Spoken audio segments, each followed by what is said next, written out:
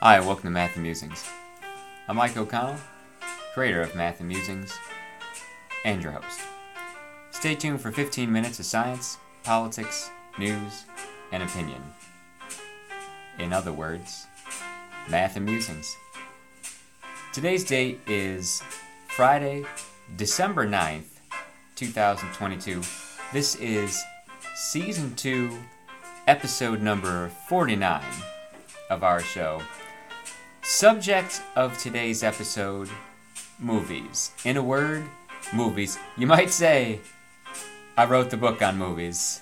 Well, if not the book on movies, I wrote a book on movies. So I like to think I know what I'm talking about. I'm fancying myself a movie expert, having written at least one book so far. That would be the 365 greatest movies ever made and the days you should watch them. Haven't plugged the book in a while. Yeah, that's right. If you head to this bookseller called Amazon.com, they have copies of my book available. Now, it's one of those books where you don't really have to ask what it's about after you hear the title. I mean, the 365 greatest movies ever made and the days you should watch them. Yeah, that's pretty much it. Strangely enough, though, I'll be starting today. I will start today, that is to say, with a movie that's not on that list. It might be next year. It's not on this year, though. I saw, and here we go. If you read my blog on Monday, you would know this already. This past Monday, the title of it: "Make Room for This One in Next Year's Top 365." It was with great trepidation that I watched the new sequel to A Christmas Story. Now, there have been other attempts at sequels to this movie. They haven't held a candle to the original. They're not worth their watching. They make The Godfather Part 3 look like The Godfather Part 2. Yeah. So I'm nervous going into watching A Christmas Story Christmas, which is another attempt at a sequel to A Christmas Story, one of the greatest Christmas movies of all time. More on that later. Now, I'm not someone who goes into these things lightly. I mean, I'm someone who's never watched the Johnny Depp version of Charlie and the Chocolate Factory. I've never watched the Jim Carrey version of How the Grinch Stole Christmas. It's like, I know the 60s cartoon is perfect. Or I know, Gene Wilder is the only Willy Wonka for me. As I wrote in the blog, if God himself rewrote the Bible, I would not read it. Hence my trepidation going into this new movie. But tell God it's possible. The new Christmas Story movie is great. And starring Ralphie himself, I must say. So the actor's name is Peter Billingsley. And I don't think I've ever seen it. He pops up in Elf. I don't think I've ever seen him in any other movie ever. Like, presumably he had a real job through the years. As have most of the, quote, actors in this movie. Like, they were child actors in the 80s. Like, they were a kid in the 80s. So was I. And they've done other things for the past 39 years. And now it's like, hey, we're going to get the band back together and make this movie. Would you like to be in a movie? Like, yeah. It's already been picked up by HBO. Like, sure, why not? So, like, you don't know these guys as actors for movies. So that's like the real Randy, the real Flick, the real Schwartz, and Scott Farkus, which I always thought was Scott Farkus until this past weekend. I'm reading the captions. Anyway, in the original Gene Shepard story, by the way, it's Grover Dill who's like the big bully. He's only like the toady and minion of Scott Farkus in the movie. Anyway, so this movie, it's not Citizen Kane, Most of the movies I enjoy watching are not classic, like, study this in film school kind of movies. They're just enjoyable to watch. And the more you've seen the original, the better the new version of A Christmas Story really is. And I can't sing its praises highly enough.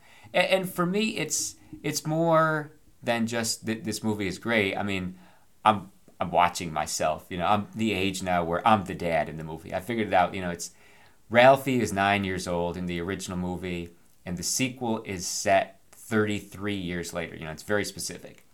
So he must be 42, right? I'm 40. He's got a wife, a house, 2 kids. I've only have one, but still. This guy is basically me. And as I watch movies with families now, I'm the dad. I get it. If I watched it when I was a kid, I was the kid. Now I'm watching it and I sympathize with the dad. And the dad is usually a complete moron in these movies. Clueless dad is just a trope of literature and of movies and TV and especially at Christmas. And I think you just want to make Christmas magical for your kids as your parents did for you. I was lucky enough to have my parents do that for me. And as I close the piece, I say, to quote another holiday philosopher, that would be Linus Van Pelt. He says, that's what Christmas is all about, Charlie Brown. You want to make this experience magical for your kids. And me watching this movie, so much fun. So much fun. Now, I say that A Christmas Story is, one of the greatest Christmas movies of all time. Anytime my students ask me, "Oh, Mr. O'Connell, what's..." That's how the accent they do it too. "Mr. O'Connell, what's your favorite Christmas movie?" I always say A Christmas Story, because that one, I can repeat in the company of 12-year-olds. My actual favorite Christmas movie is, I've talked about this before, I think, Bad Santa with Billy Bob Thornton. I love that movie. It's got so many F words in it, though. I tend to not mention that one to my students. So there are a number of good ones, though, that one can watch with their children or with their parents, if you are the kid. And a number of them I make it a point to watch around the holiday, and I have them in the book. I happen to have a copy of my book here with me. And I'm flipping ahead here to page 215. I'm starting on December 16th. One of my favorite Christmas movies is... Now, here, this is the way for me to set this up. That was a fumble there, but 7.5 minutes in, I'm not going to restart now. So, Christmas Vacation, the Chevy Chase and Company, that's one of people's favorite movies. I love the movie Vegas Vacation to watch at Christmas. It has nothing to do with Christmas. Absolutely nothing to do with Christmas. However, one year I watched it around Christmas time, and it just made sense. And I write this in the book too. It's I remember watching it at Christmas time, and I watch it every Christmas now. I'm watching it on December 16th this next year. December 17th, you want to watch the movie Hook. That's Robin Williams as a grown-up Peter Pan. And yeah, again, not really a Christmas movie, but a bulk of the film takes place during Christmas, or part of it's set during Christmas anyway. I watched that one at Christmas time, and then you get into the traditional ones. So the 18th, I've got Holiday Inn. That's the movie with Bing Crosby and Fred Astaire, and is the movie in which Bing Crosby originally sings the song White Christmas. 12 years later, there's a movie called White Christmas, and guess what? Crosby's in that one too. And that's the one I'm watching the next night. That's December 19th. December 20th, I watch Elf. Elf is one of those movies, even my students seem to like that one, and the movie's older than they are. To me, it's still a new movie. I mean, it's almost 20 years old. It's 2003. And but it wasn't out when I was a kid. So, I mean, anything in a year that starts with the 2, I mean, to me, that's new. On the 21st, that's the aforementioned Bad Santa. I've actually got a DVD. I still have a few of those. Some kind of extended director's cut. It's Badder Santa. I don't know if they added to it or how it's different. The movie's great, though. It's absolutely fantastic. Don't tell anyone I said that. December 22nd, National Lampoon's Christmas Vacation. There's your traditional Griswold family movie to watch at Christmas. And then the big 3. To me, it's the 23rd, you watch Home Alone. The 24th, you watch A Christmas Story. And then the 25th, you watch, of course, It's a Wonderful Life. Because that should be watched every year. That is the classic Christmas movie. Not my favorite, I would say. That's like the Citizen Kane of Christmas movies, though. You want to watch that one.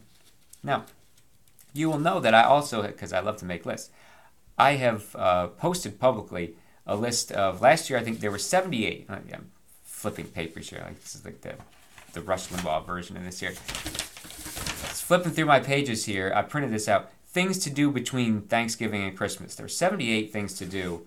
Some of them are watch some of these movies. This one didn't make the top 365. I watch it anyway, and Franklin likes this one too. The Mickey in question here is Mickey Mouse. Mickey's Once Upon a Christmas. It's a great movie. It's like 3 short films. It's from 1999. There's also a short called Mickey's Christmas Carol. That's 1983. One of the short movies, like movies that are 30 minutes or less, or let's say an hour or less, run through some of these. BBC broadcast of Raymond Briggs' The Snowman. One of those rare instances in which the movie is actually better than the book. The book is okay. The movie is great. There's no words in the thing. It's like a silent movie, except the music is great to the thing. There's an introduction by, of all people, David Bowie, and Bowie's wearing like a Christmas sweater. It's good. Raymond Briggs' The Snowman. And then, of course, there's the Charlie Brown Christmas. And then from my childhood, it's Christmas Time Again, Charlie Brown. The claymation version of Rudolph the Red-Nosed Reindeer. The aforementioned cartoon version of How the Grinch Stole Christmas. There's Frosty, and then from my era, Frosty Returns. There's A Garfield Christmas, also from my era. The very first episode of The Simpsons ever is called Simpsons Roasting on an Open Fire. That's like the Simpsons Christmas episode. The Festivus episode of Seinfeld, of course. The episode's actually called The Strike. If you're a fan of The Office, they've got a few involve Christmas. There's one just called Classy Christmas. It's the Michael tries to put on the classy Christmas party. It's hilarious. There's a great episode of The Twilight Zone. Also, a little bit of foreshadowing of Bad Santa here. Like the drunk department store Santa, that's almost a cliche by now. The Twilight Zone and local Binghamton hero Rod Serling put together that one. The episode is called The Night of the Meek. Stars Art Carney, by the way, from The Honeymooners. Family Guy has several great Christmas episodes. The best one is called The Road to the North Pole.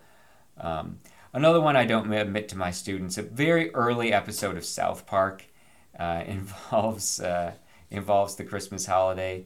And then, to me, the greatest sitcom for Christmas episodes is The Wonder Years.